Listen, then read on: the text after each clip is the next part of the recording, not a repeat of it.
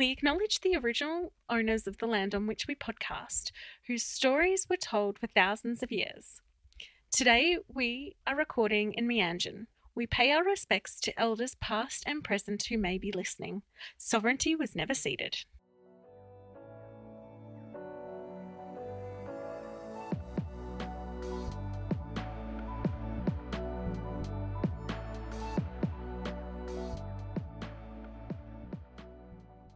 You're listening to What in the NDIS Now, a podcast where I, Hannah Redford, and my friend Sam Rosenbaum interview participants and providers about all things NDIS.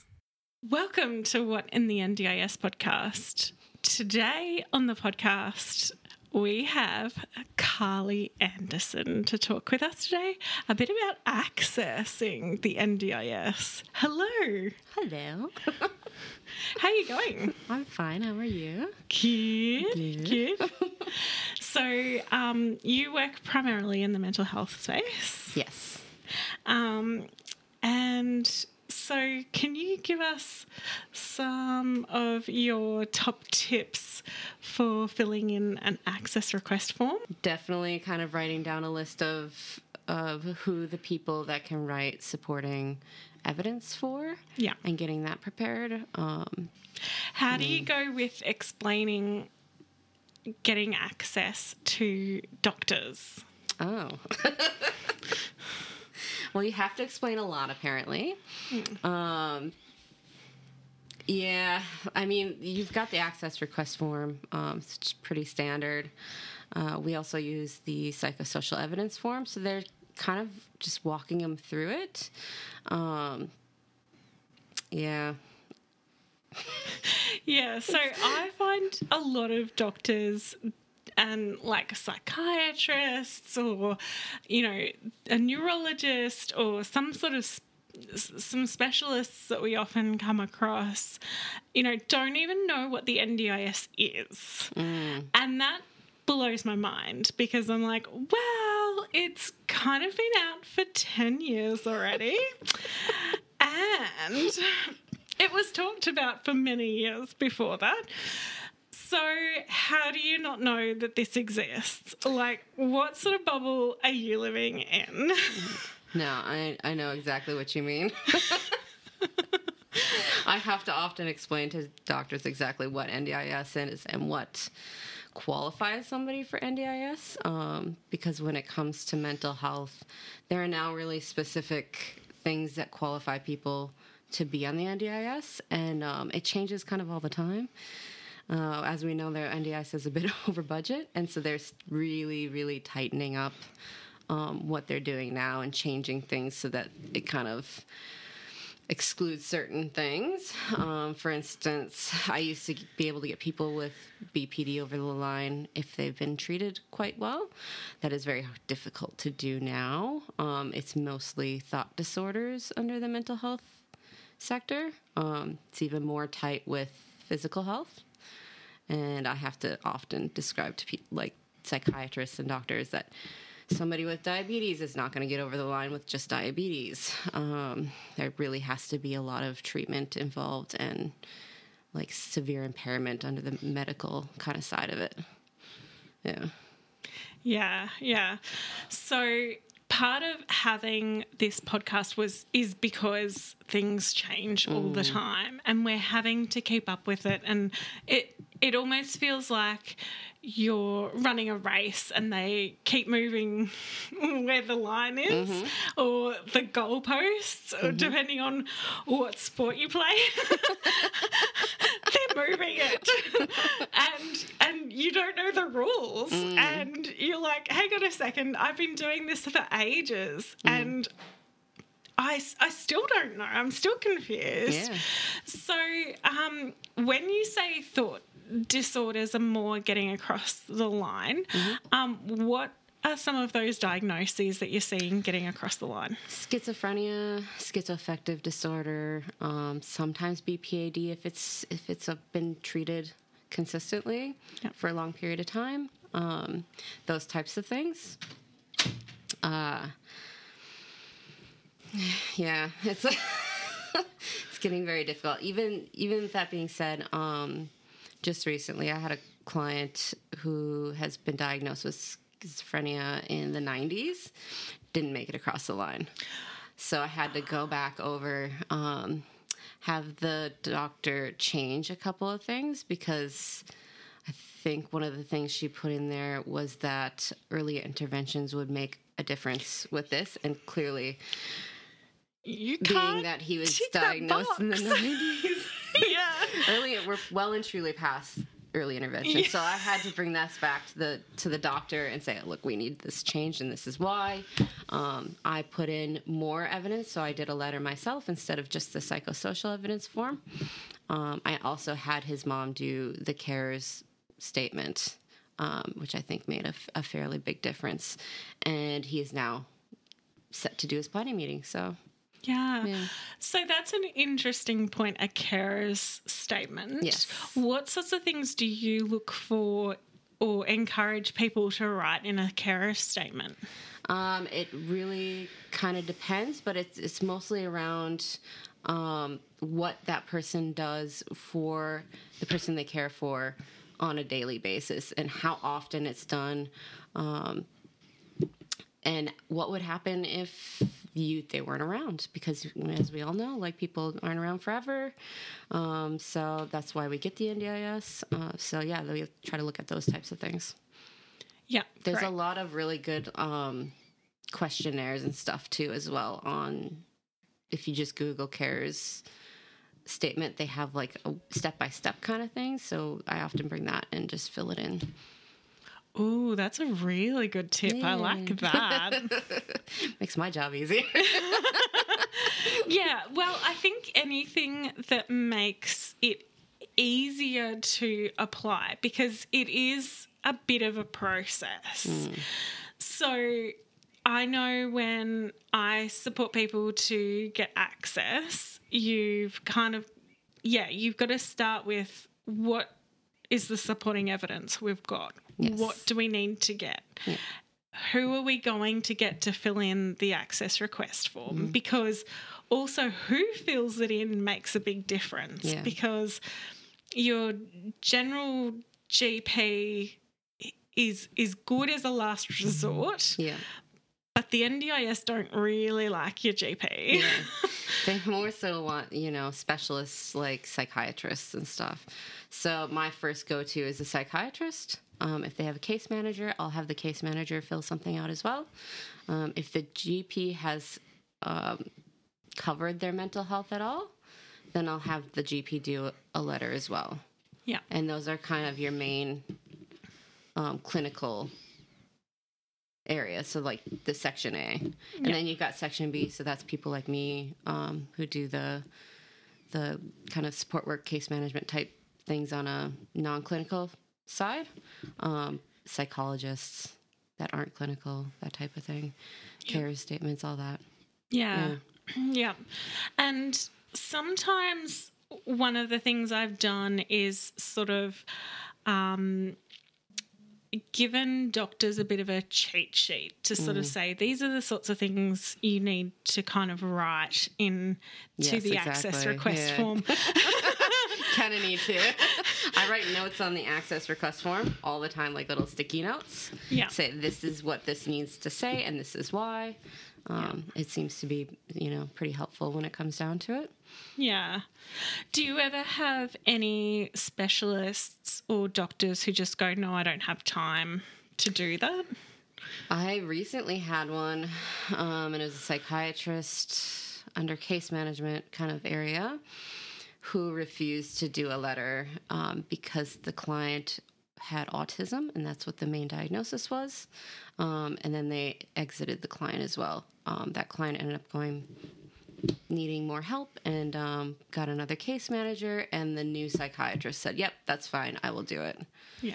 I am finding OTs to be something that the NDIS is really looking at right now. They really take that into consideration. So if you can get an OT. They think the OTs are the bee's knees. Yes. So one of the things I find really hard then with getting OT reports in particular is the cost. Yes, so expensive. And people with disabilities often are not working, sometimes have the disability support pension. A lot of the time they don't. And they just don't have the money for these reports. Yeah. And yet this is what the NDIS wants. And you can't get on the NDIS without this report, but you also can't afford to get this report. Yeah. And it feels sometimes like a giant puzzle that no one can quite put together. And so, like, what do you try to do in those instances? So a couple of examples. I've had clients that are Aboriginal and Torres Strait Islanders. At6 has an OT. She's fantastic in our area. So they can access it with no cost. So if you're Aboriginal Torres Strait Islander or family of Aboriginal Torres Strait Islander, you might be having access to that. The same client with autism went and got a report. It was OT style kind of report from a psychologist that was training. So that was lower cost because it was, a student with supervision put in place as well. So that was a bit lower cost. Otherwise, honestly, sometimes I just try to get them across the line and then suggest an OT so that can be... once they're on the NDIS, they can get an OT to say, this person needs this, and this is why, and how, all the fun stuff that follows that. Yes. Yeah.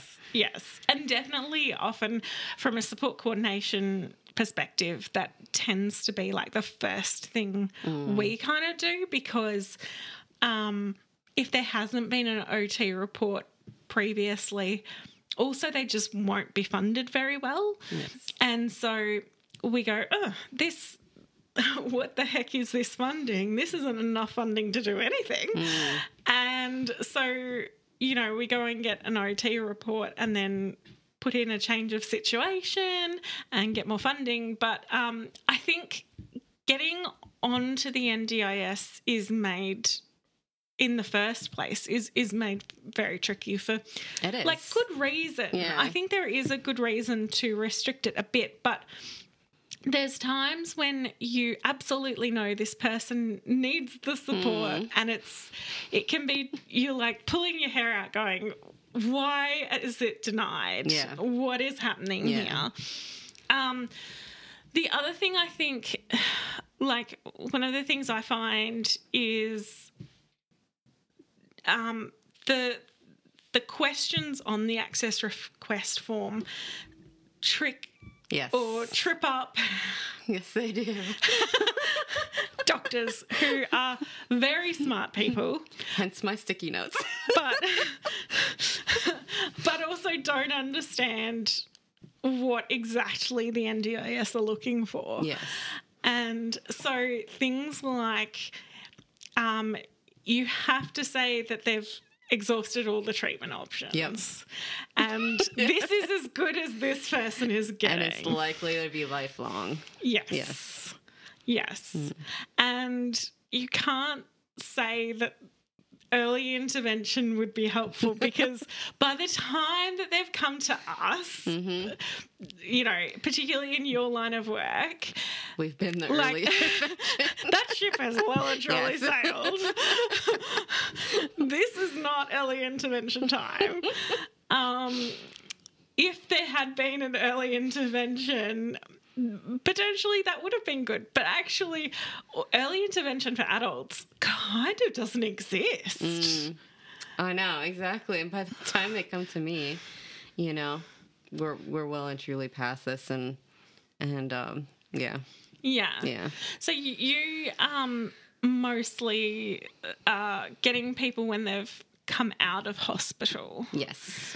Or case managed by Queensland Health. So it's people that are living with mental health in the community, and it's to help with recidivism back into the hospital. So we're trying to keep people out of the hospital and independent as possible with their mental health. Yeah. So when say, for example, you see someone and you can sort of tell already that maybe they're just not going to qualify for the NDIS. Yeah. What other avenues do you have to sort of get them support? A go-to would be QCSS. It is a bit of a cost, but it's fairly inexpensive. And they offer usually up to 5 hours a week, depending on, what you qualify for. They come in and, help people clean their houses, or take them out to go for a coffee, do some social stuff, take them out to go grocery shopping, that type of thing. Yeah. Also, there's lots of different kind of avenues that are similar to us. We're not ongoing. We're up to a year. So we'll link them in with other places like Stride or Brook Red, like a drop-in center, kind of anything that they really kind of need at the moment. We'll just link them in with whatever services. Yeah. That's really handy information for us in Queensland. If you're hearing this from the rest of Australia, sorry. We don't know what's happening in the rest of Australia. We're just in Queensland. Yep. But that is super interesting. And I think it's really important that people do understand that part of when the government brought out the NDIS, it was still the states had to remain giving some support to people who don't qualify for the NDIS. So it's really important that you find that in your state or in your area, to find those mainstream supports, because they do exist. Yes. They can be hard to find. Yes, they can be. So tell me a little bit about you. What would you like to know? Where did you grow up? I'm from Minnesota, northern Minnesota, Duluth, right on the biggest lake in the world. That's a long way from Brisbane, Queensland. So what brought you here? My wife lives here. So, yes. How exciting. Love. Brings As most people to... Yeah. And what got you into sort of the disability mental health space? Oh, man. Okay, so it's quite a long time ago. I've been in it for about 16 years, so... When I first got into it, my twin sister was working at a group home, and she was moving to Arizona. And so I like to joke that they traded one twin for the other. I applied, and they took me in, and I was there for, in total, over 8 years. Kind of left in between and was a corrections officer for about 7 months. Did not like not being able to help people, so went back. And then after that, I met my wife, and yeah, it's been interesting since then. I came here for 3 months. We got a civil union, and then I went back and lived with my mom in Oklahoma, and I worked at a restaurant and a child psych ward for about 4 months. And then I came back here, and I've been in community working with you. Yep. My first job. And, with the FAMS program, and yeah. And then I've been at my current job. Yeah. So community outreach since I've been here. Yeah. I think that's really cool. It's such a variety of jobs, and I actually think that having a variety of jobs is sometimes overlooked as a really good asset for people who work in the disabilities sector. 100%. Because you've got to have life experience and other sorts of jobs and things that you've done that you can bring to the disability sector, because the people, like everyone we work with is a human, you know, and we're all humans. And so the humans, that we work with will have loads of different experiences and people they've met in their life as well. Exactly. And probably lots of different jobs as well. Yeah. my first job was at Officeworks, and so when people talk to me about working in retail, I know exactly what that's like. Yeah. And it's freaking horrible. Yes, exactly. I did things before mental health. I worked at McDonald's for way too long, and worked at a place called Menards, which is essentially Bunnings. Oh, okay. Yeah. So I know about that kind of stuff as well. Oh, nice. Yes. It's varied quite a bit. But yes, it's big on gaining rapport with clients as well, when you can kind of relate to some of these things. And, sometimes you get a bit of respect because you've worked, in the sheriff's department and that kind of thing as well. Can people know how that is and how hard it can be? And, yeah. Yeah. It's been helpful, I think. And behavioral, working, 8-10 years in behavioral was helpful kind of in all aspects, really. Yeah.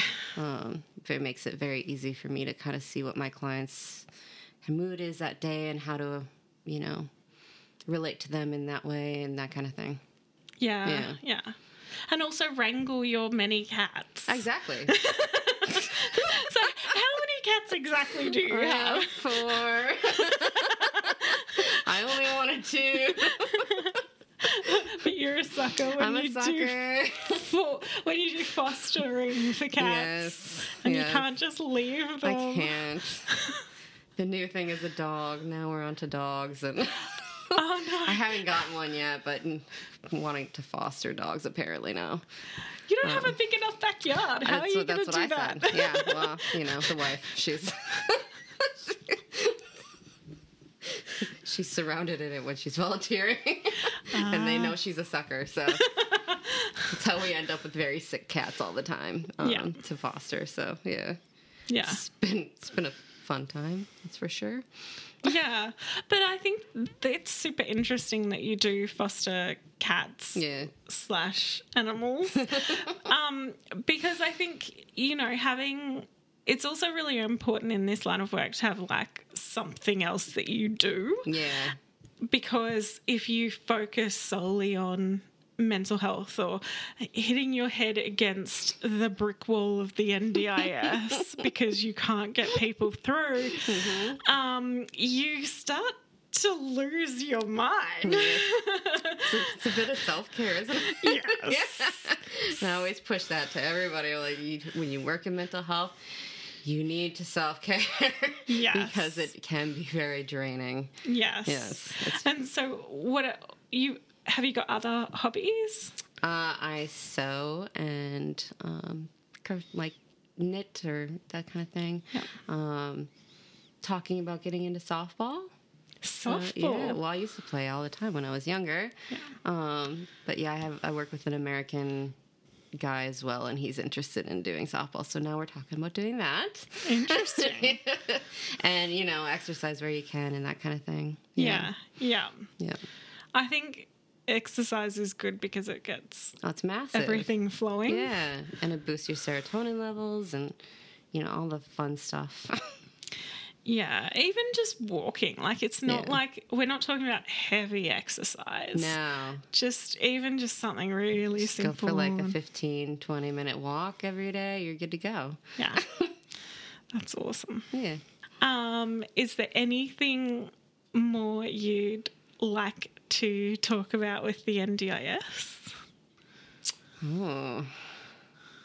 Actually, I was bookmarking something because I was going to comment on it with the diagnosis and stuff. We are finding if people are putting PTSD as the main diagnosis and they've been treated quite extensively, that one is getting across the line as well. I'm so glad because PTSD is huge. Often really misunderstood as well. Yeah. So that is great. Yeah. Definitely. And it's so common too. Yeah. And I like to say you probably have a little bit of PTSD, at least hypervigilance from some of the jobs that I've done. But yes, it's very common, more common than people think. Yeah. Oh, awesome. That's a really good one. Yeah. Awesome. Great. Well, thank you so much. And for coming all the way to my house to do this. No I worries. really, really appreciate it. I had fun. Thanks. Yeah. Bye. Bye. Thank you for listening. Please share with people you know. You can email us at whatinthendispod@gmail.com. To contact me, it's hannah@tulipcoordination.com.au. And to contact Sam, it's sam@rosenbaum.consulting. Until next time, as the Green Brothers say, don't forget to be awesome.